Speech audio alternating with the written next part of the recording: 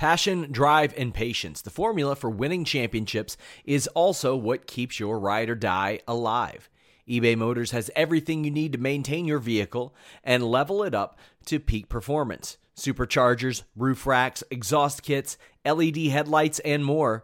Whether you're into speed, power, or style, eBay Motors has you covered. With over 122 million parts for your number one ride or die, you'll always find exactly what you're looking for. And with eBay Guaranteed Fit, your part is guaranteed to fit your ride every time or your money back. Because with eBay Motors, you're burning rubber, not cash. With all the parts you'll need at the prices you want, it's easy to make your car the MVP and bring home huge wins. Keep your ride or die alive at ebaymotors.com. Eligible items only. Exclusions apply. When you need mealtime inspiration, it's worth shopping Kroger, where you'll find over 30,000 mouth-watering choices that excite your inner foodie. And no matter what tasty choice you make, you'll enjoy our everyday low prices, plus extra ways to save, like digital coupons worth over $600 each week. You can also save up to $1 off per gallon at the pump with fuel points. More savings and more inspiring flavors make shopping Kroger worth it every time. Kroger, fresh for everyone. Fuel restrictions apply. What's up, you guys? Sean Ross Sapp here for the award-winning Fightful.com podcast here. This will air December 30th, the day of UFC 207, which we will talk about later on in the show. But I am joined by the man who defeated the Scorpion King himself, Shane Helms. Shane, what's up, man? What is up with that? You posted that video on your Facebook that I saw. Which one? The interaction between you and The Rock. I had forgotten all about that. I knew, oh, yeah? I remembered the feud, obviously, but that promo in particular where you're like, I know one superhero who I can beat up. Oh, yeah. You know, that was the very first one, and that was all it was ever supposed to be. I don't know if I ever told you that story. That whole deal was just going to be that one night. And oh, really? after that segment, and that segment was live, so don't fuck up, kid. We did it, and after the show, Kevin Dunn found me, and the only time he's ever done that in my entire career, and I've never heard of him doing that for anybody, but he was hard to get a compliment out at times. He wasn't an asshole to me or anything, but he was just busy, but he found me and said he thought it was the funniest segment that we've ever done in the company ever. Oh, wow. I mean, I definitely thought it was good. I don't know whatever. I thought that was pretty, that's extremely high praise coming from Kevin Dunn. And then later that night, I finally got my hands on Rock in a battle royal, and you could feel the crowd come with it.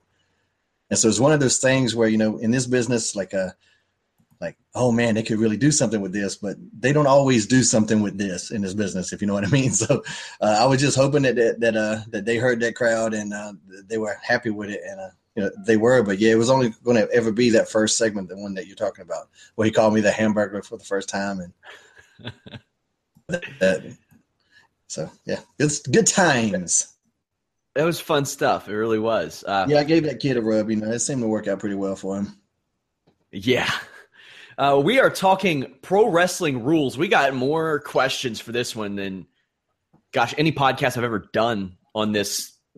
On the channel, on the site, there are a lot of rules that some people are confused about. Some people don't understand. Some people want cleared up, and I think that there's nobody better to have do that than Shane Helms himself.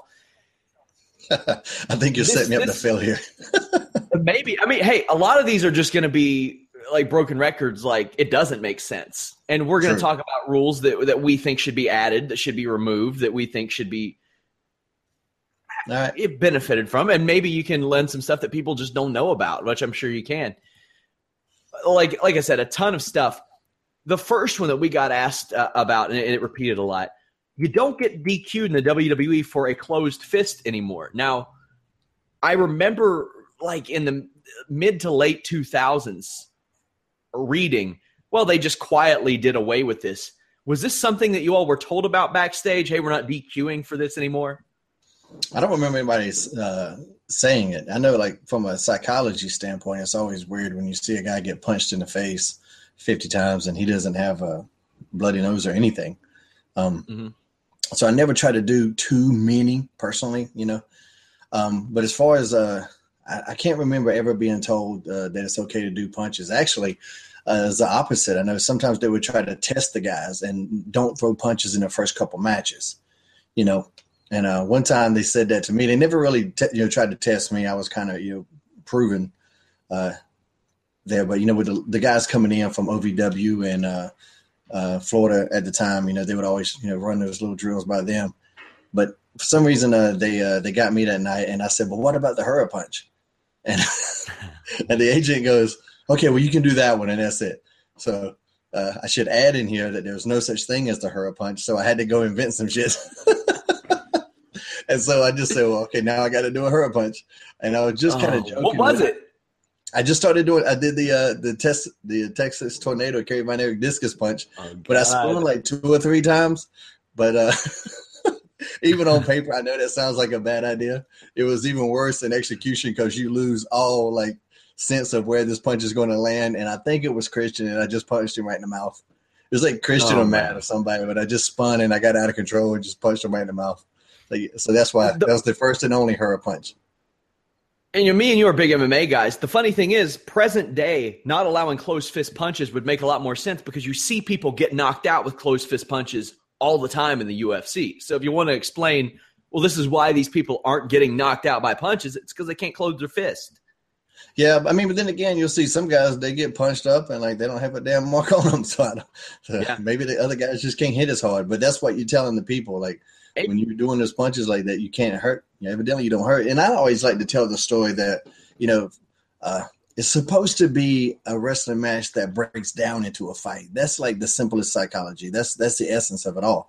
If you go out there and you start fighting right away, it's like, okay, well, shit's already broken down.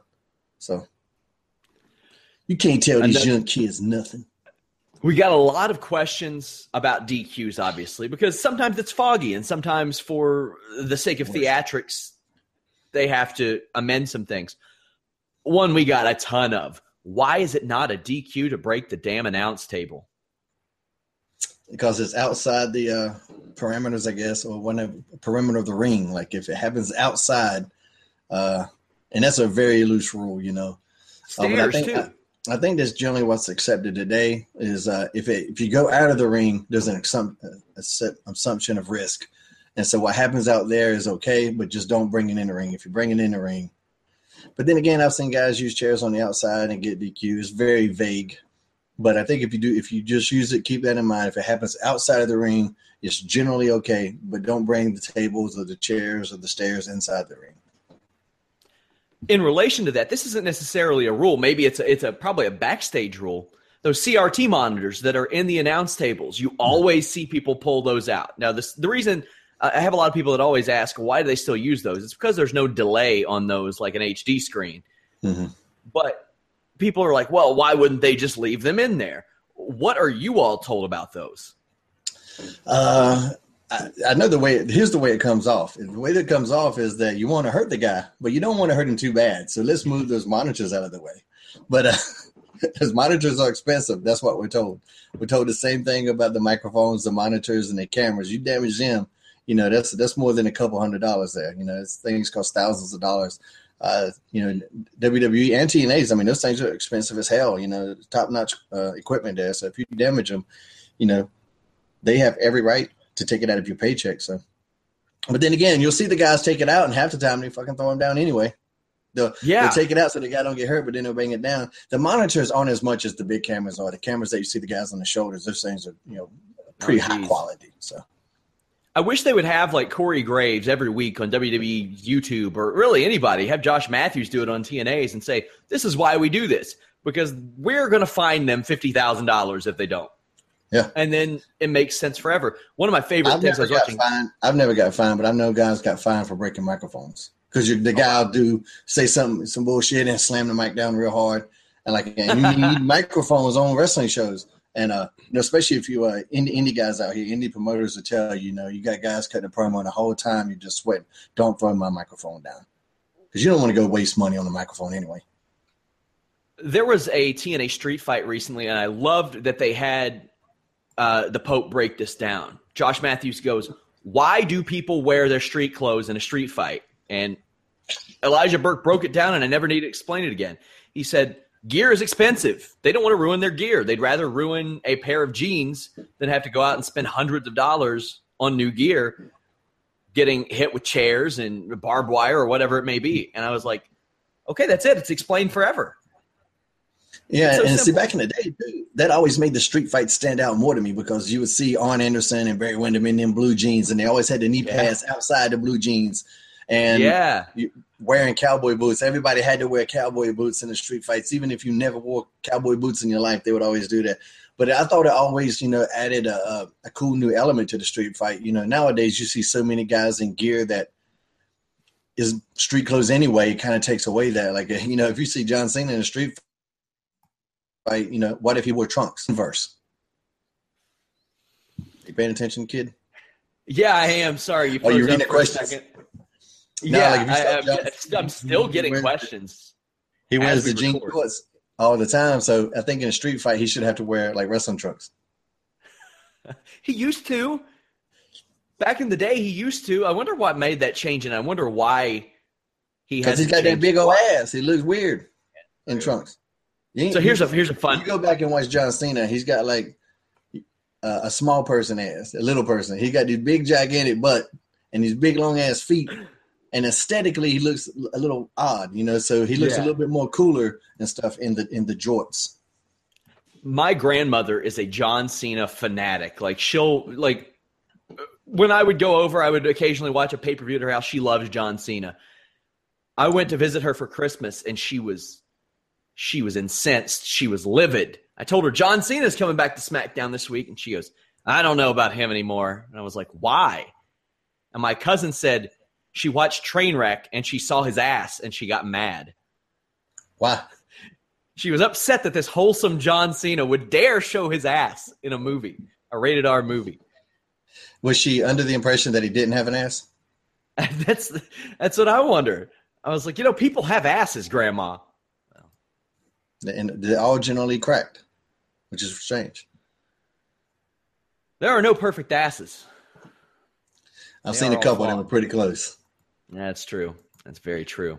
That Tumblr of yours, that famed Tumblr. Don't look at my Tumblr. Oh, man, I don't know where to keep going on these. There's so many. Do you think the DQ in a title match should be changed? By that logic, couldn't anybody just have their buddy run in and save a title for them? Yeah, I think they should. They should. If you DQ'd, you lose the belt. I mean, that's how I would modernize that. Your boy Vince Russo did that for Rocky Mountain Pro. I think that's a good call. Tell Vince Russo props. That's a good call, especially if it's something intentional, like not like say MMA, you accidentally kick a guy in the balls a couple of times, but if it's intentional, man, you lose. You lose. And hell with it. I wish money were more of a factor in pro wrestling, like it is in MMA. Like you hear these guys and they say, "I want to win because I get double my money." Mm-hmm. They're all supposed to be prize fighters. If you say, hey, if anybody gets involved in a title match, they better, it's like the old Chris Rock thing. You shouldn't ban guns. You should just make every bullet $5,000. That way, if somebody gets shot, it's like they must have did something. They did something bad. Yeah. But yeah, I would do that. That's it might be something we implement anyway. I hate DQs in matches. I know old school, boy, that would piss you off when a horseman would get DQ'd, and it served its purpose back then, but it's been done to death, and with how our audience understands pro wrestling now, it's a little bit different than how they understood it in the 80s, especially in the 70s. So they're not going to buy that DQ thing like that. So, I mean, you might as well just use it differently. If you get disqualified, you lose the damn match. You lose your belt. I'm going to take you old school here because you don't see this anymore. Taped knuckles back in the day. I remember it got comical in the mid-90s with Jim Duggan. He would carry that roll of tape next to his balls, and he would just wind it up and just punch somebody. What was up with that? How did you feel about that as a kid? Did you understand it? I think as a kid, I thought it added something to your punch. So I remember I was getting in a fight with somebody, and I take my fist up, and it didn't do shit. Might give them a rash on their cheek. I mean, in boxing, you tape your knuckles and stuff, but like there's a little padding and stuff like that, and that's more to protect your knuckles. And I guess you can punch harder when you do that, you know. So, but you'll see a lot of guys, and I don't know. I used to do it a lot in wrestling. I would still take my knuckles. In WWE, especially on the indies and stuff, I stopped because I had to buy the tape. And it's not like it was that expensive, but I would just forget to buy it and shit. But I used to take my wrist like from probably halfway down my forearm. But that was a lot of wrist support too, because the style I had, I would protect my wrist. But I would tape it all the way down to my knuckles. You know, I got a lot of boxer breaks from punches in my hands. Oh, so. Yeah. Somebody says, why is the hand raised, or why isn't the hand raised 3 times during the submissions? Well, we'll change that. Why is it raised 3 times during like a sleeper hold? I mean, I got to imagine it's just for dramatic effect, but what do you think? It's just to symbolize the 3 count. I mean, 1, 2, 3. So it's just symbolic of the 3 count. Now, I mean, and nowadays, if anybody watches MMA, you raise their hand and it's down, that person's close to death. You know, he's being choked out. So it makes more sense now. Raise it 1. If he's done, let's get him out. And to that point, there's something I wanted to say to you last week in the Paige Van Zant fight. That was the perfect stoppage maybe of all time in forms of a choke, because her arms went limp. That referee grabbed her, but then she was right awake. So she was that close to going completely out without going completely out. And I know there's that thought process that getting choked out, I mean, it's better than getting knocked out, of course, but it still has to kill a brain cell or two, to go completely asleep. So, but the thing was, she went limp, but she wasn't out yet. And that's as close, I think, as I've ever seen it. But yeah, that's why you do it one hand. All right, this person's got to be out. Let's stop them from getting strangled. I know WWE doesn't like their referees to have personality. TNA has always been more lenient on that. Like you would have Earl Hebner back in the day flirting with knockouts and stuff. I think if they're going to bury all the refs, I wouldn't mind seeing like one ref that is a no-nonsense, not going to take any bullshit guy, and Mick Foley shows up and he's like, all right, well, you're getting Mike Chioda, and the heel's like, oh, shit. I know I'm screwed now. I can't pull one over on Mike Chioda. Like, if Big John McCarthy's in there, there's that, everybody fucks up. Every MMA referee fucks up at some point. But there are a lot of them, like, they just don't tolerate shit. Then you got Steve Mazzagatti. You remember him? He used to get people killed.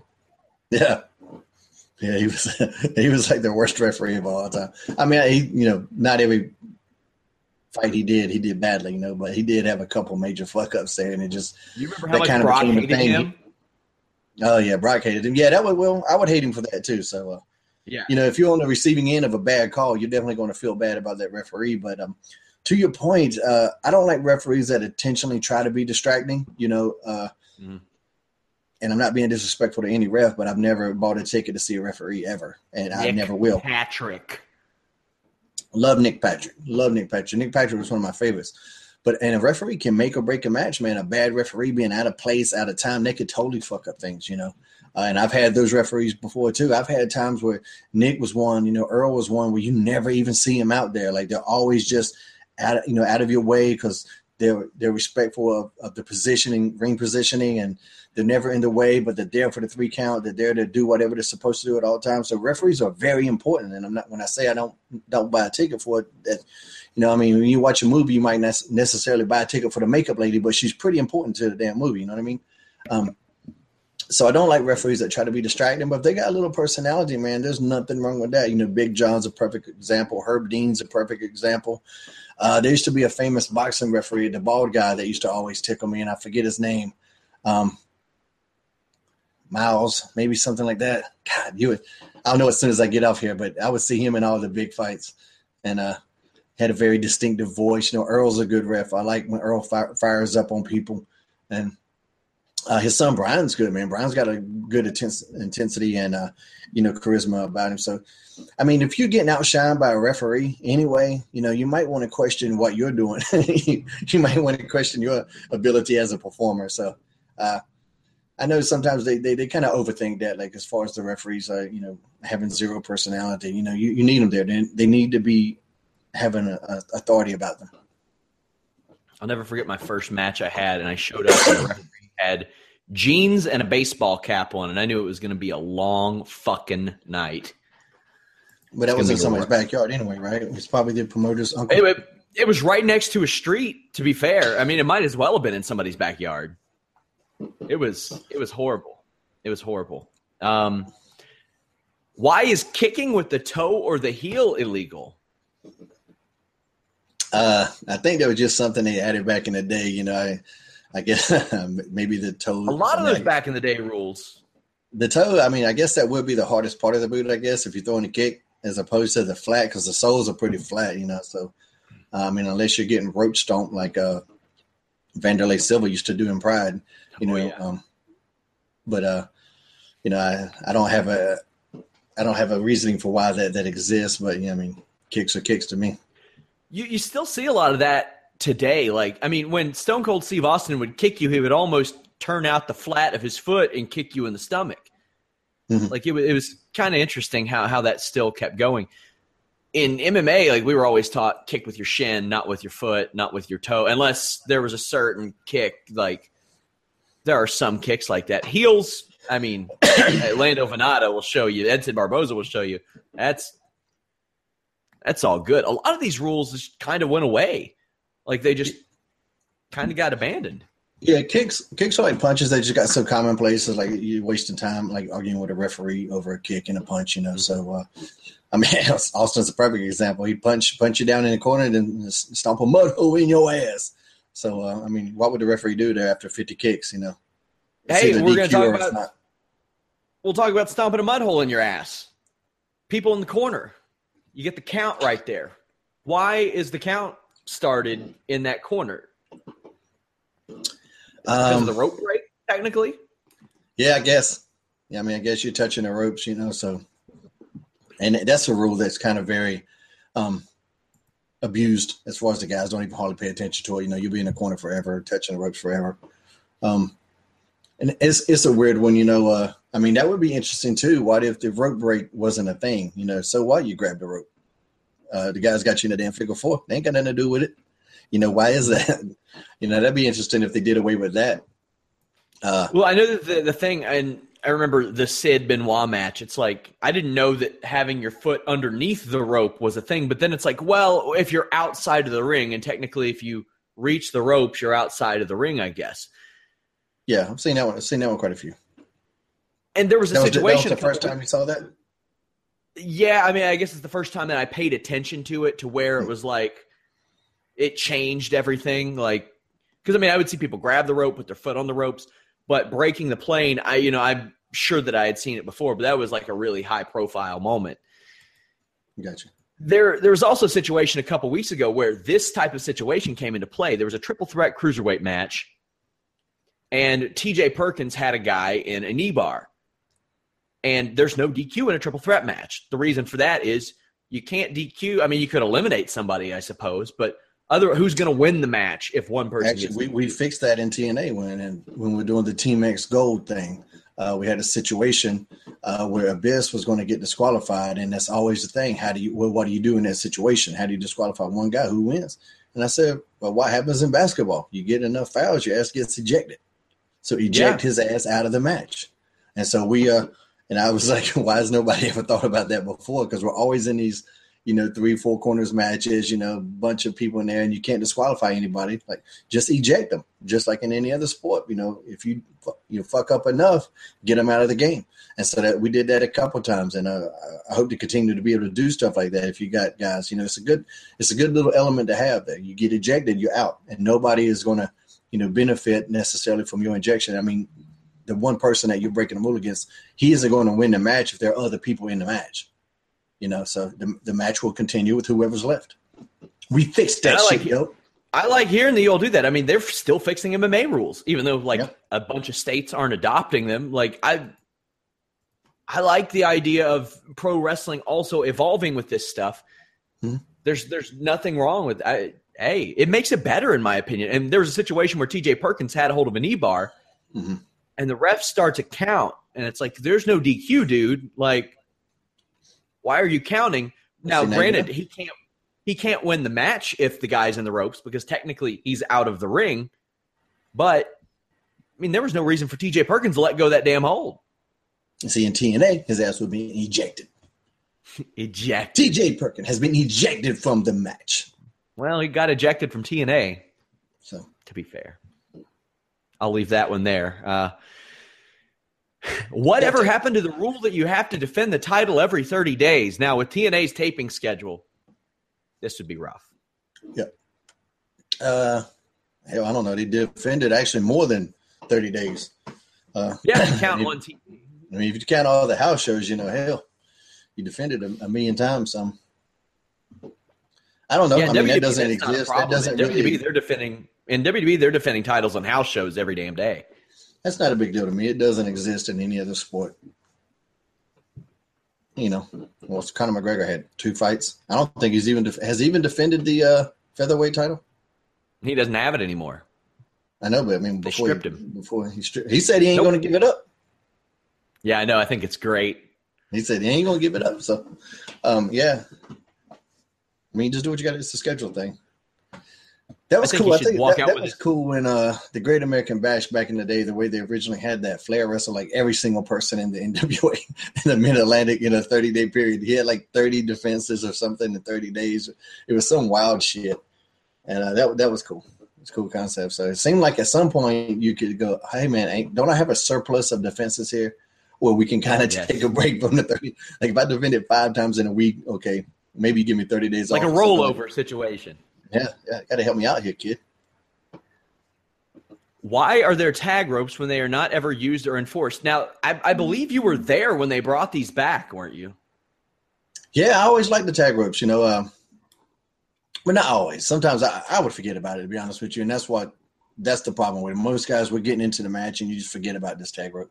And then the referee's over there yelling at you, and you can't find the damn thing because it flips, it wraps around the turnbuckle, and you're sitting there messing with it. The coolest thing I ever even seen done with a turnbuckle rope, I think it was in Japan. Steve Corino took his wrist tape and he tied it to the tag rope, so he made the tag rope like 8 foot long, and he went all the way down the side of the ring. So shout out to Steve Corino for that. That was good. To me, that's neither here nor there. You're in a corner. Don't be down the middle of the way making a tag. I like it, but if it's not enforced, it doesn't bother me because I ain't paying attention to the tag anyway. Fuck that tag. Yeah, it's one of those things. Like I see why they do it. But I'm okay with it being a little lenient. Yeah. Somebody says, do you think that the ref starting a count whenever you go to the top rope is still necessary? I think the only way I think you should count is if you go outside and then climb up. Because you go outside, you're outside of the plane, then he starts counting. If you just climb up from the middle, good point. That I would do it normal. I mean, just do it. I mean, I don't, be funny if some guy was up there the whole 20 count and gets, counted out, I guess. I don't know. So it is a 20 count up there. Yeah. I mean, I guess on the top rope, I mean, but what the hell would you be doing up there for 20 seconds? Well, that's what somebody else actually brought up. They go, has there ever been anyone DQ'd up there? We might not know how long the damn count is. Yeah. I mean, generally, I mean, generally once you step out of the rope like Savage does, or anybody that, I mean, I would always climb out the top. I never could climb up backwards. Not that I couldn't. It just always looked ridiculous to me. When you see a guy back up into the corner and they're climbing up backwards to the top rope, it's just, it looks, better to climb outside and climb up. And it's a lot easier to do that. So, that's the way I always did it. And they would start counting, and by the time they're up to 4 or 5, I'm jumping off that bitch anyway. So I remember Brock in his early days when he would do the shooting star press at dark matches. He would go up backwards, and I thought it looked so weird. This 300-pound dude just propelling himself up backwards, and then obviously doing what he did. The big gorilla. That's going to look awkward up there anyway. Do you think it's unusual that no DQ means no count out as well, even if it's not stated that there's no count out? Well, I mean, a count out is still a breaking of the rule and therefore technically kind of a disqualification. So, I mean, it's just a weird, I mean, I think they kind of go hand in hand. Here's one that I'm sure you've gotten before plenty of times. The difference in no DQ, no holds barred, falls count anywhere, and a street fight. Why make them separate? Well, I can tell you one difference. in a couple of those, you can't pin people anywhere, so that's why Falls Count Anywhere is different. Yeah. Do you have anything for the others, or are they just the same? Those are all kind of the same. The no holds barred thing that's a very strange one anyway. I mean, there's not really many holds that are barred, period. And then once you go, if you say no disqualification, then that just implies no hold barred. So those are exactly the same. A street fight to me would, like I say, back in the day, you normally see the jeans and not in the traditional wrestling gear that the person has. We've kind of lost that because everybody wears whatever the hell they want to anyway. So the only one that's really significantly different is, like you said, the Falls Count Anywhere, because all those other ones you still have to get pinned in the ring. So that's the only one that would be any different. I think a simple solution. I hate Falls Count Anywhere matches. We'll talk about that here in a second. I think a simple solution to the no holds barred one is you can't use weapons. Just use holds. Use moves. If you use a chair, that's a DQ. But no holds are barred. What kind of experience? Well, I know you got hit with a goddamn frying pan one time in technically a Falls Count Anywhere match. Yeah, that shit hurt too. It sounded like it. That's one of those gimmicks where, it's like, is that a real frying pan? I'm like, do they make like fake frying pans anywhere? That's one of the people go, oh, there's real chairs. Like, there's not a company that makes rubber chairs, not that I know of. Nice, soft rubber chairs. Is that a real ladder? I would get that one too. Oh, is that a real ladder? Like, you saw me climb up that motherfucker? Like, that's really all a ladder does. If I can climb up it, it's a ladder. Not only that, when you were in WCW, it looked like they went out of their way to make sure that people knew that those ladders were real, because WWE was using black ones at the time. There was one they got that was so heavy, and I think me and Evan Courageous were grabbing it and trying to carry it. And then they got one that was like 50 foot tall. I was like, what in the hell are they doing here? Yeah, they didn't think things through. And I think, too, with us, it's like, they'll survive. Oh, man. They weren't really looking forward to our pension plan or anything. Yeah, it didn't seem like that one worked out. What other kind of experiences have you had in Falls Count Anywhere matches that made you dislike them so much? Taking bumps on the floor. Yeah. Getting bumped in the ring sucks enough as it is, but now you're getting bumped on the crowd, you're getting bumped on chairs, up the stairs. Had them where we fight outside, and now you're on the pavement, and you're just getting scraped and scratched all the fuck up, So, didn't have the crowd can't see it. That's another thing from a production standpoint. When you're doing those, half the people in the arena, actually more than half, can't hardly ever see what the hell's going on. So it's a real, stretch, and unless you got a big Titantron up there, you can't see what's happening. You're missing a lot of the action. And then you got to worry about people, accidentally hitting a fan. You don't want that. You got to worry about people getting overzealous and touching you.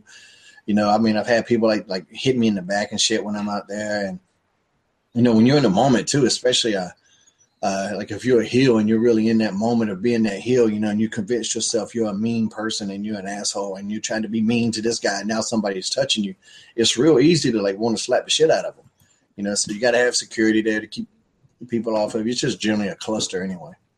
Cluster fizzle, as we say. Which do you prefer, the 10 count on the outside of the ring or the 20 count? 20. Give us a little time, But if you do a good move on the outside, if you sell it properly, it'll eat up some time. And so, but a 10 count, it'd be too easy to disqualify people. So give 20 seconds is ample enough time to go out there, get your little high spot in and get your ass back in the ring. Double pins. How do you think that should work? Do you think somebody should have to have like a hand on top? Do you think it should just be contact, shoulders? Give me an example. Give me an example of what you mean. British Bulldog Shawn Michaels. Beware of Dog. Shawn Michaels hit that German suplex. His shoulders were down. British Bulldog's shoulders were down. That seems pretty self-explanatory. They both were over each other. Let me see if I can find an image of this double pin that happened on Raw. I can't pull. Oh, okay, perfect. Then a few months ago on Raw, there was son of a bitch. Okay, there we go. There was this double pin. Now, as you can see, Bayley, people said that Bayley is not on top of Sasha Banks, so why would that count as a pin for her? But she is making contact with another person whose shoulders are on the mat.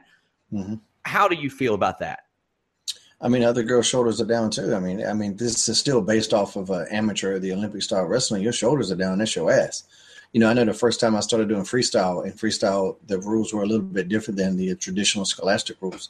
And I was a leg wrestler for people that might not know this. You know, from referee position, you throw. When you need mealtime inspiration, it's worth shopping Kroger, where you'll find over 30,000 mouth-watering choices that excite your inner foodie. And no matter what tasty choice you make, you'll enjoy our everyday low prices, plus extra ways to save, like digital coupons worth over $600 each week. You can also save up to $1 off per gallon at the pump with fuel points. More savings and more inspiring flavors make shopping Kroger worth it every time. Kroger, fresh for everyone. Fuel restrictions apply. When you need mealtime inspiration, it's worth shopping Kroger, where you'll find over 30,000 mouth-watering choices that excite your inner foodie. And no matter what tasty choice you make, you'll enjoy our everyday low prices, plus extra ways to save, like digital coupons worth over $600 each week. You can also save up to $1 off per gallon at the pump with fuel points. More savings and more inspiring flavors make shopping Kroger worth it every time. Kroger, fresh for everyone. Fuel restrictions apply. In the legs, you know, go for the banana split, tilts, and that sort of thing. So I threw in a leg, and the guy sat out. And so I was kind of sitting there, and I kind of like braced back on my elbow a little bit. And I was just waiting for him to do anything because I was kind of like in a position where I needed to be careful what I did. And I just saw the referee doing something to the side of me. And he's sitting there, and he's doing making the loser sign, but it's 2 points. He's counting 2 points at me. And now he's up to 6. So I'm like, what the hell are you doing? And they make you wait now in between the 2 points. They don't do it as fast as they used to. But I was like, and I kind of sat up real quick and grabbed the guy, and I was looking at him, and he gave this other guy 6 points just because I exposed my back. You know, myself, the guy wasn't doing it. He wasn't initiating it, but I got exposed. And so now I'm down 6 points, and I got to, work my ass off to get back ahead of the game. So I look at it like that. No matter what, I mean, your shoulders are down, you count it out. Now, if Bayley got her shoulder up, Sasha still would have been counted out. Her shoulders were down. I don't know if you end the match that way. If you end the match, what would it be? A no contest or something like that? I think the easiest thing would be to do the 1, the 2, the 3. It's like, yeah, she was down, but you were down too. So we got to keep going. We got to keep going. I like that too. I completely agree with you, and that was going to be the next thing that I was getting into. Are there any rules you'd like to see amended, like to see changed, like to see updated? We do live in a world now where people see MMA fights. People see realistic situations play out. One thing that bothers me now is guys wearing jewelry in the ring. Like, I definitely think that should be a rule. You can't wear jewelry on a fucking water slide, but you can in a wrestling ring? Yeah, it so looks, if you're in a ring and you're a heel and you see a guy wearing a necklace, you should choke the shit out of him and break it off in his ass. You know what I mean? And that being said, like a dummy, I have worn necklaces in the ring before. I know with 3 count, back in those days, there was those little chains that look like silver balls, and everybody was wearing them. So, but we were heels. We were trying to look like, pricks anyways, a little bit different. But, and I know when I was the Hurricane, it was hard for me to, push my merch because I was always in costume. Everybody else got to wear their T-shirts to the ring and all that shit. And I never could because, like I said, I was always in costume. Luckily, the strength of the character, the gimmick sales were still fine. But so they came out with this little pendant that was the Hurricane emblem, and I put it on the chain, and I would wear that. So at least I got something I could wear in the ring so that people can see it. Because you're your own billboard, you want to, shield your merch out as much as you can. And I was in a ring, I was in a match, and Rick and Hunter double chopped me, and it flew off. And it's a metal pendant now, and it's got those little fins from the Hurricane emblem on it. And I just knew in my mind that it was sticking in somebody's eye. Oh, God. I never wore it ever again. But yeah, I would like to see that. I would definitely like to see people that have jewelry take that shit off. You're supposed to be in a fight. You wouldn't go in there with, Punk used to have that lip ring, and it's like, man, why would somebody just pull that right out of your face? Yeah. I remember when Draws had all his stuff. You notice he didn't wear that shit in that damn UFC fight. Oh yeah, Draws had a match, and they did rip it out. Or no, I think it was Val Venus. It was the Val Venus Draws match, but that did happen. By the way, guys, ProWrestlingTees.com/Sean Ross Sapp. You want to shill some merch? There you go. You got a T-shirt? Mainly, it's for my fight team and Catch Can Wrestling. I don't have any for me. Hell would buy your shit. Hey, people try. I just don't want to. But I don't want to be a pretentious douchebag with a giant H on my chest. I sold a lot of them motherfuckers, boy. But I seen guys that had their earrings ripped out and stuff like that. Like, I know when I would have the earrings in 3 count, it was a collapsible back, so that if you barely touched it, it would pull out and it wouldn't hurt your ear or anything. But it fit that gimmick. Somebody like Baldo, when he was doing Prince Albert, like that was kind of the gimmick. He was all pure stuff, but still, like, I was like, man, why don't somebody just rip him out? I thought about that anyway. So I would like to see that. I don't know. Not too many other rules that bother me too bad. You mentioned the jewelry thing. I think that this is maybe a rule that should be adopted too. In Kentucky MMA, I don't know how it is anywhere else, and it may not even be a rule anymore. They will say in amateur MMA, you can wear a rash guard if you want. Treat you like a hockey player and pull that shit over your head and just do whatever they want. Otherwise, you better not wear a shirt, because otherwise you can get judo choked with it. You can have a lot of stuff happen to you with that. I really wouldn't mind seeing that. That could be a neat way for like a heel to get over on a babyface. They're wearing like one of those little shirts. If the Usos or babyfaces, they get the shit choked out of them with that shirt. It could be bad. Yeah, I mean, you used to see that though when guys they would do it with the mask guys back in the day. Like if you didn't have the traditional gear on, the older heels would tear that shit off of you. I mean, I like, I'm a bit of a traditionalist and like that. Like, even though I was in that hurricane costume, it was still a wrestling gear. I had knee pads, I had wrestling boots, I had elbow pads, I had my wrist tape. I like to say it's something that I lose something when I see a guy out there in tennis shoes and he's kicking people in Converse. I remember Edge one time had on Chuck Taylors and he gave somebody a big boot. And I was like, you can't give somebody a big boot in Chuck Taylors. What the hell's wrong with you? And he came back and it's like, that's all I had on. We were both laughing about it. It was like, it just doesn't look like it hurts as much when it's in a little tennis shoe. And it probably does. I don't know. But anytime I see guys in like those little light shoes, and it kind of takes it away from me a little bit when they're doing kicks and stuff, because I know they got them soft little shoes. I saw a guy work at an indie show one time that I went and watched, and he was wearing the costume boots, like these little like $60 plastic. Oh yeah, like Halloween things, and they busted apart. Like he did like a kick, and it just like his shoes exploded. Back in my day when I first started, if you didn't have wrestling boots, you couldn't get in the ring. So in the very beginning, I was in my amateur shoes and I wore kick pads over them, which you see a lot today. I might have been the first person ever to do that silly shit. But it got to a point where, I was having difficulty because there were so many big guys that didn't want to work with the little man because it wasn't a thing back then. I was having to fight quite a bit. So the first time I got an opportunity to get some boots, I got them, and they were, I still have them all beat to shit. But that was the thing. If you didn't have proper gear, that some of these gimmicks that you see today wouldn't have worked back in those days. Isn't it weird? 6 feet tall is the little man. Yeah.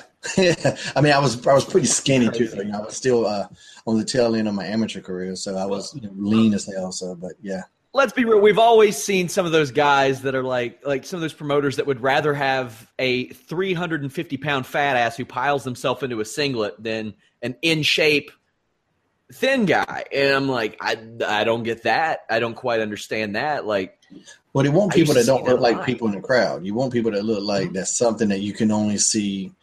You're not going to see. You don't generally see 300-400-pound people in singlets walking around town.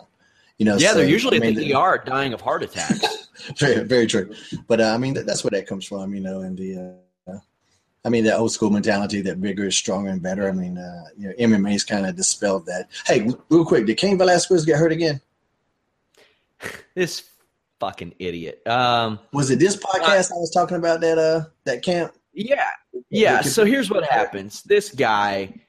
And, I apologize, maybe not professional of me to call a UFC fighter a fucking idiot, but Ben Rothwell, as much has said, I think he wanted out of the fight. I do too, because otherwise, why would you go around on the media circuit saying, "Got my back surgery scheduled for January 5th. By the way, been smoking a lot of weed to ease this pain." Yeah, he might not have wanted it. So. And you remember the last time he fought for Doom, and everybody was like, "Oh, the elevation." I'm like, well, what was going on? Was Verdum at the bottom of a mountain throwing rocks at Cain Velasquez? Like, they fought at the same elevation. Yeah, I mean, if you know you're going to a place that has an elevation, and it is a factor, and unless you've experienced it, people don't, if you've never experienced it, you just really can't understand what I'm saying. But think about how you normally breathe, and you think you're in shape, and everything's cool and fine, and now you go out there, and 2 minutes in, you're like, like it does happen. I think Albuquerque, there's a place called the Pit that we used to do shows in WWE. And not only do you have this super high elevation, you go out there, and when you come through the curtain, the locker room is up a ramp that's like 100 yards away. So it's at least 50 yards, but it's just up this big ramp that you got to go. And everybody, you will see all the boys come through the curtain, and they all kind of hang around at the bottom, like wasting time. But what is really going on is they're all fucking out of breath, and they're trying not to sell the fact that they're going to die if they have to walk up this ramp right away. I know the last time I was there, I worked Tyson Tomko, and I was supposed to go over. I mean, and I did go over, but I was so blown up and dying in that altitude that I was sitting there thinking like, man, he can just pin me and just get the hell out of here. What's the worst you ever dealt with? You mentioned Albuquerque. I know obviously Colorado can be bad. Mexico City, I hear, is really bad to a lesser degree, like in the Appalachian Mountains. I don't know how much you've wrestled there. Which was the worst? I went to camp at Appalachian State.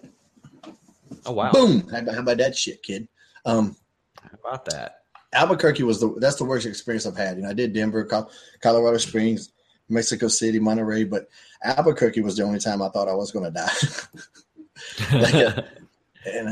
I guess actually the Tomko match wasn't the last time I was there. I think the first time I was there. I just had never experienced it, and for some reason I didn't know, or if they told us, I missed the memo. I just didn't think it was going to be that high of an altitude problem. But man, and there's little exercises you can do, breathing exercises that can help you before a match. And I wasn't warmed up properly either. And it feels like you just, you're having a heart attack. You feel like you're drowning, but not in water. It's crazy. What are some rules that maybe people don't even know about? There was one that was interesting that Harry Smith, the former D.H. Smith, brought up in an interview a few years ago.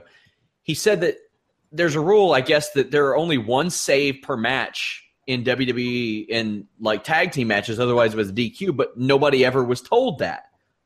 Like the viewers weren't told that. Are there any like that you know of? I mean, I've always known about that rule. It wasn't anything that, you don't really do a lot of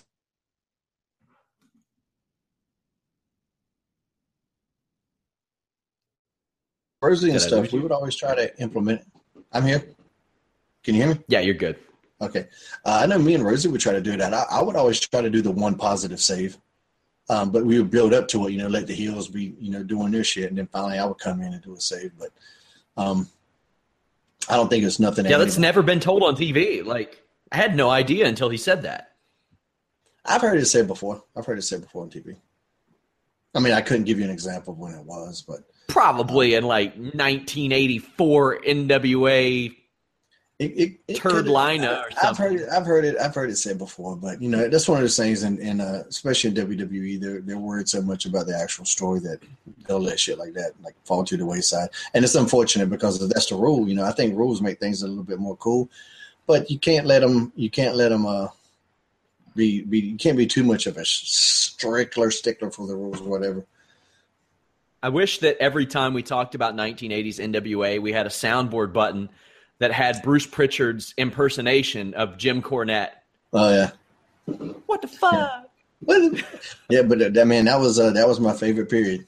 That's my favorite period of wrestling. It's some good stuff. And I heard. I didn't grow up. Go ahead. No, I mean I didn't get to watch WWE till I was in high school. It just wasn't down here, and but you hear about it, And I mean, and the NWA was just, man, they were the cream of the crop, And so when I finally got to see WWF, I was like, man, these guys suck. And then AWA would come on. Like, I only got to see it when it finally came on ESPN, if you remember those shows, and they were half fucking rotten too. And I was like, God, none of these guys are anywhere as close to good.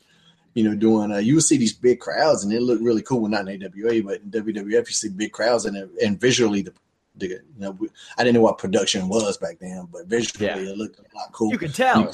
You could tell it was a spectacle. But as far as what was happening in the ring, I mean, it was savage and like Steamboat, and then it was a big drop off between guys that could go, but that's why I hope work Bundy and all these different guys. There was a certain level when you were working hard, you couldn't be too good to go up there.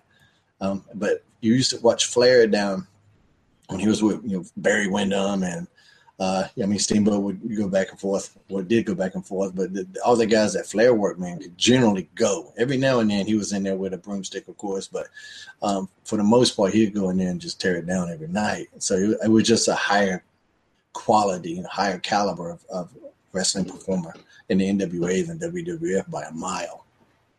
Yeah, there's still some stuff that like I discover today from like 90 or not 90s, 80s NWA, because I really got into wrestling around 1990. I was like 4 or 5 and saw Ric Flair climbing up a cage or something with blood all over his face, and I was like, and I think it was Hawk and Animal. You got some big face painted dude with a spider on his head, and I was like, well, I'm sold. Yeah, get me in. Yeah, but then when I grow up on like Ron Simmons and Butch Reed, then I find out years later Butch Reed had blonde hair. What? Yeah. What's happening? Oh, I love that team. It's very cool that you like that team. That's one of my all-time kind of secret favorite teams was Doom. Man, I love them. I had the Butch Reed action figure. I pretended he was Ron Simmons because, they look just alike, an action figure. They're both black guys. So that's me, little kid, not knowing any better. And that's you, a little racist little kid. Kentucky, I was not racist. How dare you? How dare you? Yeah, racism doesn't exist in Kentucky. I didn't know. I thought it was Ron Simmons. That's the one place that don't exist. Kentucky. You've seen my Facebook. You see how crazy the shit gets sometimes. Yeah. I say this all the time. Me and Shane Helms, all American shit starters on Facebook. Like, yeah, I like to get shit started and then leave. And then come back and see. Then on yours is the best because you got like every random ass cameo. Like Vito LaGrasso is popping up there. Disco Inferno is showing up. Jim Nielsen will show up and people go, who the hell is that guy? And somehow everybody knows Jim Nielsen. Somehow. He's the Kevin Bacon of Facebook. He plays 6 degrees of Jim Nielsen. I mean, I know you somehow because of Jim Nielsen. And I don't know how I know Jim Nielsen. Weird. Very good. Now, there are also unwritten rules. Okay. Like, you were the victim of one of those. Oh. Don't do the Kryptonite Crunch. Not the Kryptonite Crunch, of course. The Vertebreaker, sorry. Don't do the Vertebreaker. Yeah. Were there any other moves you were told, don't do that move? Oh, no, the Vertebreaker, I mean, that wasn't unwritten. Well, I mean, I guess nobody wrote it down. You might be right. But it wasn't secret. Yeah. They were afraid of it. That was after a series of people breaking their necks, and they were afraid of all power drive maneuvers. But that was cool. It didn't bother me none. I got told not to do the choke slam one time. It's a pretty famous story, but I was like, all right, I don't give a shit, Why can't a smaller guy do a choke slam? Especially after I was told to do it by Vince McMahon. Yeah. But, long story there. I don't know. It's fine. It didn't bother me. I think my favorite story of somebody telling another person to not do a move, when I was doing that Muhammad Hassan feature that I interviewed you for, actually, I talked to a few people and... Oh, is this about the camel clutch? Oh, God. Kurt Angle telling Muhammad Hassan, hey, you better go protect your finish and tell Eddie Guerrero to not use the camel clutch. And Eddie's dad invented the fucking move. Let's say I didn't know that either. I mean, I don't know how many people knew who invented the camel clutch. I never saw it until the Iron Sheik did it. So I mean, yeah. I mean, I think a lot of people might be that. I mean, that was the Iron Sheik's move to me. So, I mean, I think if you're on the same show, don't do signature stuff that guys do, So that was a tough spot for Hassan to be in. But I was on a show with Mil Mascaras one time, and I do a pretty fucking nice crossbody kid. But I was like, all right, I'm not going to do the crossbody tonight because that's Mil's finish, But then even before it, somebody came up and asked me not to do it, and I was like, no, I said no, cool, I wasn't going to do it anyway. But if you should have enough common sense not to do somebody else's finisher, which I got in trouble for doing the choke slam, but it was my finisher at the time too. So what was I supposed to do, Sean Sapp? What are your favorite finishers? I get the feeling maybe the vertebrae is your favorite finish because it's a kick-ass move, but outside of maybe that, what were your favorite finishes to use? That you had a few. Oh, I love doing the choke slam. I love doing the choke slam. It's a good pop. It's a well-known one. And just me as the Hurricane doing it, I love doing it. The Nightmare on Helm Street, which was the Eye of the Hurricane, I love because I invented it. And that was my version of the Shining Wizard was pretty cool, And I'm still proud that I kept the name. And Muda gave me the thumbs up, so I was fine with that.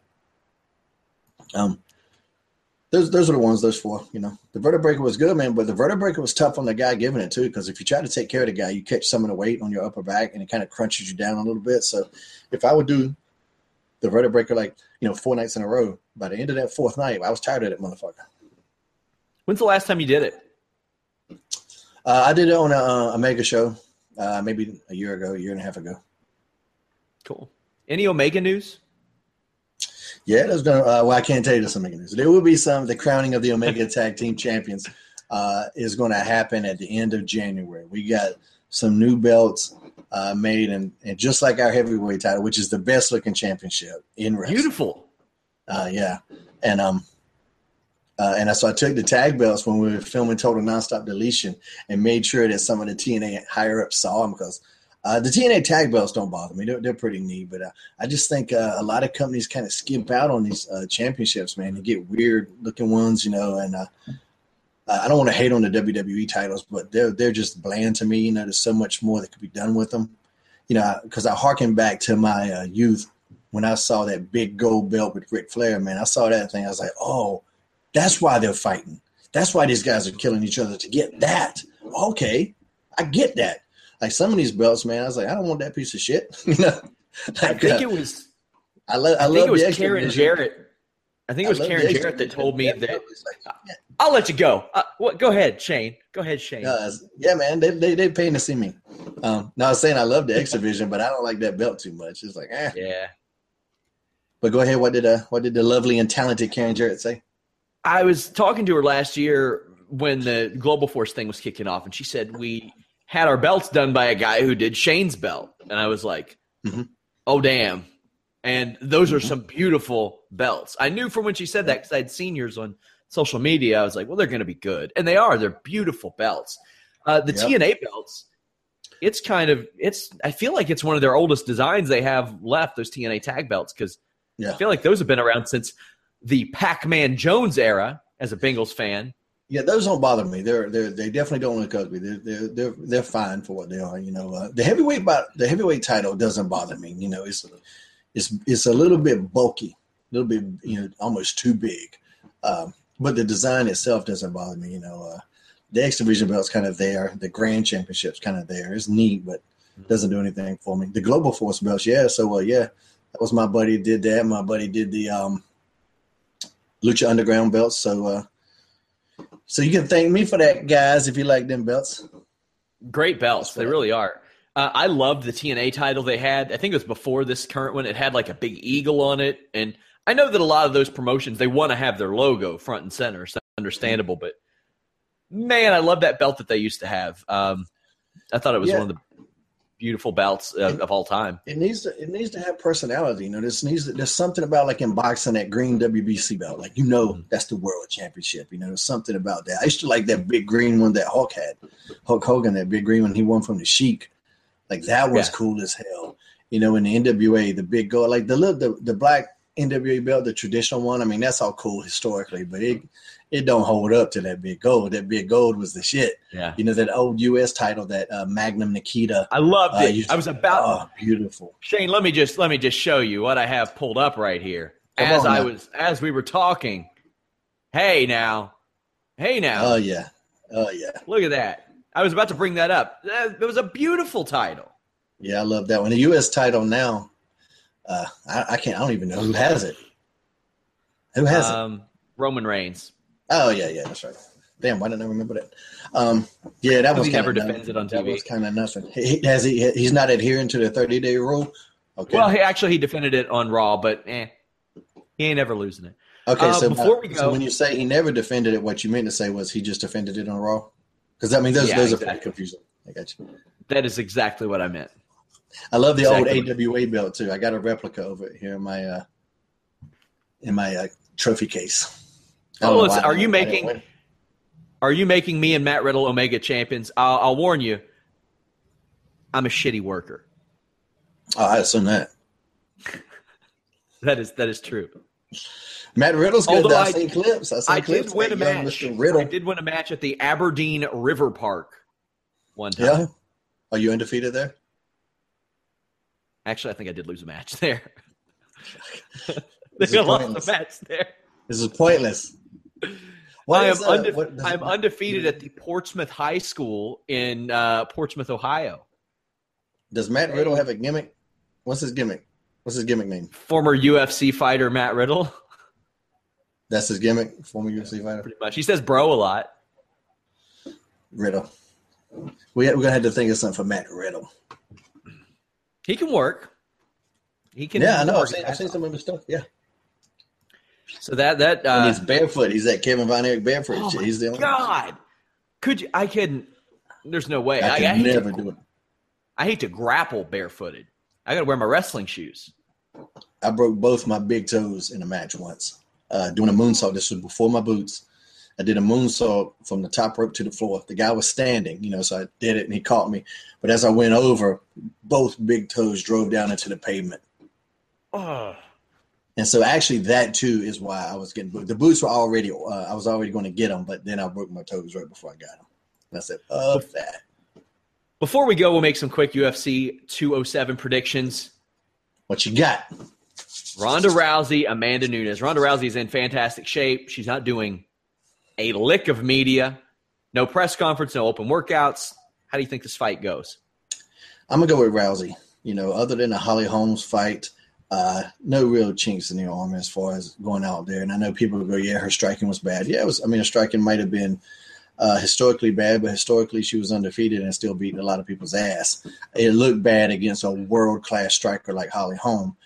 Anybody's striking is going to look bad in comparison to Holly Holm. Amanda Nunes is bad as hell, so I don't think this will be easy. And if Amanda Nunes whoops Ronda Rousey's ass, I'm not going to be shocked at all. But I've seen Nunes handled pretty good at times, and except for the Holly Holm fight, which I think there was a lot of different things going on. I think that was a perfect storm for Ronda to lose, as opposed to just getting beat up, in a perfect scenario. So I'm taking Ronda on that one. Who you got? That's a tough one. I'm going to say Rousey. I would hope that her and her horrible coach, Edmund, have shored up some of the issues. Like, if Amanda Nunes fights her the way she did against Shayna Baszler, she stayed at a distance and really worked from a distance, that could be bad news for Rousey. However, Rousey's boxing it gets really weird sometimes because she stands like, when she gets hit, she stands like a judo player instead of a boxer. And that helps her in some situations, like that knockout power that she has that hardly anybody else has. Like, I mean, like sleep them knockout power, not finish them knockout power. That comes from her judo background. You'll see that a lot with amateur wrestlers too, who have that core strength, have that leg strength. She has that, but when you see Holly Holm, who's one of the great female boxers of this generation, that's tough. Now, Amanda Nunes, I don't know if she'll be able to handle that power. As you mentioned, we have seen her handled. Her camp situation, much better than Ronda Rousey's because, like I said, Ronda Rousey's coach sucks. But I can't wait for that. I feel like Ronda Rousey will pull it off. No distractions. I think Ronda Rousey will pull it off. Here's one that's, I can't wait for this. Dominic Cruz, a fantastic shit talker in this guy against Cody Garbrandt. You go first this time. Who you got? I got Cruz. Yeah, I got Cruz. He's a scientist. He's a scientist. Then we have less talented Dominic Cruz against more talented Cody Garbrandt in TJ Dillashaw versus John Lineker. I'm going to go with TJ on this one. I will too. TJ's top notch. I mean, his loss to Cruz. I mean, other than that, and Cruz is the top guy in the division, so having a loss to that isn't like an insult to anybody. And the way Dillashaw, I mean, who was it? Barrow, I always say his name wrong. Who did he win the belt from? Barrow? Renan Barao. Barrow, what the fuck? Yeah. He beat the shit out of that guy, man. And that was a good. Barrow was awesome. He was really good, and TJ beat the damn brakes off of him. So TJ's good, man. He's like I say, he's probably I think he's actually he's better than Cody. I mean, Cody still might. I mean, if he lands one of them bombs on Cruz that he's been landing lately, but he's been landing. I don't know if the quality of opposition. If you compare the opposition of the guys that Dominic Cruz has beat against Cody, it's not even close. It's not even close. But you can't blame Cody for that. He fought who was put up against, and he beat most of them. But TJ's up there as far as guys that fights good guys and beats good guys. So, but the other kid too, man, that one's going to be closer, I think, than people. All these fights could be really close, but I might get the edge to TJ on that one. This is a really well-matched UFC 207 show. It's a bummer we lost Verdum and Velasquez, but it's still a really good show. The Lineker situation, he can knock out anybody, just like Garbrandt, but against John Dodson, we saw that Lineker struggled a little bit more with a guy who had good footwork. Michael McDonald, he doesn't have that great footwork. Rob Font, not as good at footwork. Francisco Rivera, same thing. And really the last person that John Lineker lost to was Ali Bagatinov, and who knows what kind of Russian EPO steroids he was taking. We know he got popped for EPO. What is EPO? What is EPO? It is – I wish I could pronounce it. Oh, don't worry about it. I didn't know if it was some secret shit. Yeah, it's Ian Kidd on Twitter. Something does something. Gotcha. Guys, we have live coverage of so much stuff this weekend. Live streaming Rizin from Fightful.com, our podcast co-host on Wednesdays. Showdown Joe over there doing commentary on the event. Also, of course, UFC 207 live coverage. Raw, SmackDown, TNA, Lucha Underground, that good stuff. We got your live Rizin. Don't forget Rizin this weekend. I said that. I just said we're streaming the show on our site. Did you see the chick that weighed in and she's in like some kind of dominatrix outfit? Rin Nakai. Look her up. It is unique to say the least. So you done recorded this shit to memory. You know what's going on. Well, she fought in the UFC. I saw one picture, but you over there grinning like a damn cat, like you got a secret folder on your laptop. There ain't nothing secret about it. I'm going to do this screen share one day, and it's going to pop up, and people – did you see the dude who dressed up in the ramen noodle cup?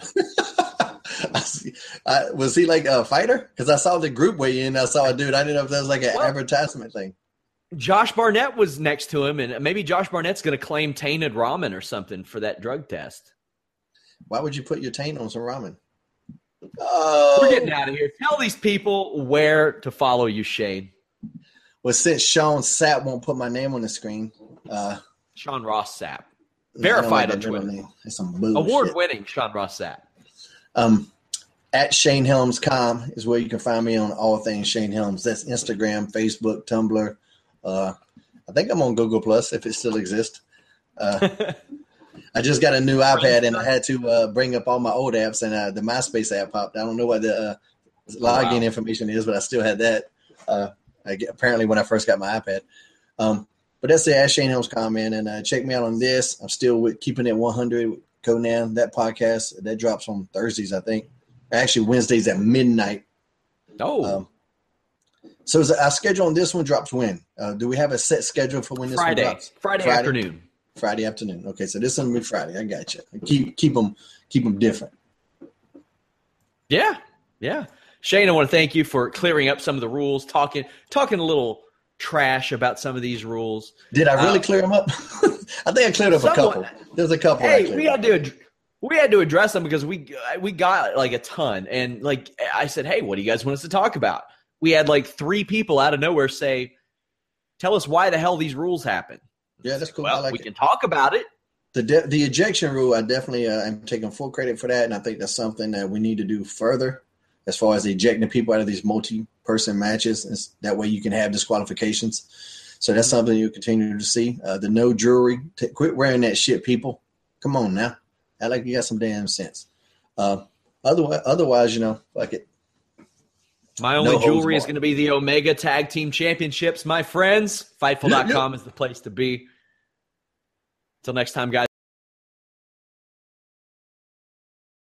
Say goodbye to your credit card rewards. Greedy corporate mega stores, led by Walmart and Target, are pushing for a law in Congress to take away your hard-earned cash back and travel points to line their pockets. The Durbin-Marshall credit card bill would enact harmful credit card routing mandates that would end credit card rewards as we know it. If you love your credit card rewards, tell your lawmakers, hands off my rewards. Tell them to oppose the Durbin-Marshall credit card bill. When you need mealtime inspiration, it's worth shopping Kroger, where you'll find over 30,000 mouth-watering choices that excite your inner foodie. And no matter what tasty choice you make, you'll enjoy our everyday low prices, plus extra ways to save, like digital coupons worth over $600 each week. You can also save up to $1 off per gallon at the pump with fuel points. More savings and more inspiring flavors make shopping Kroger worth it every time. Kroger, fresh for everyone. Fuel restrictions apply.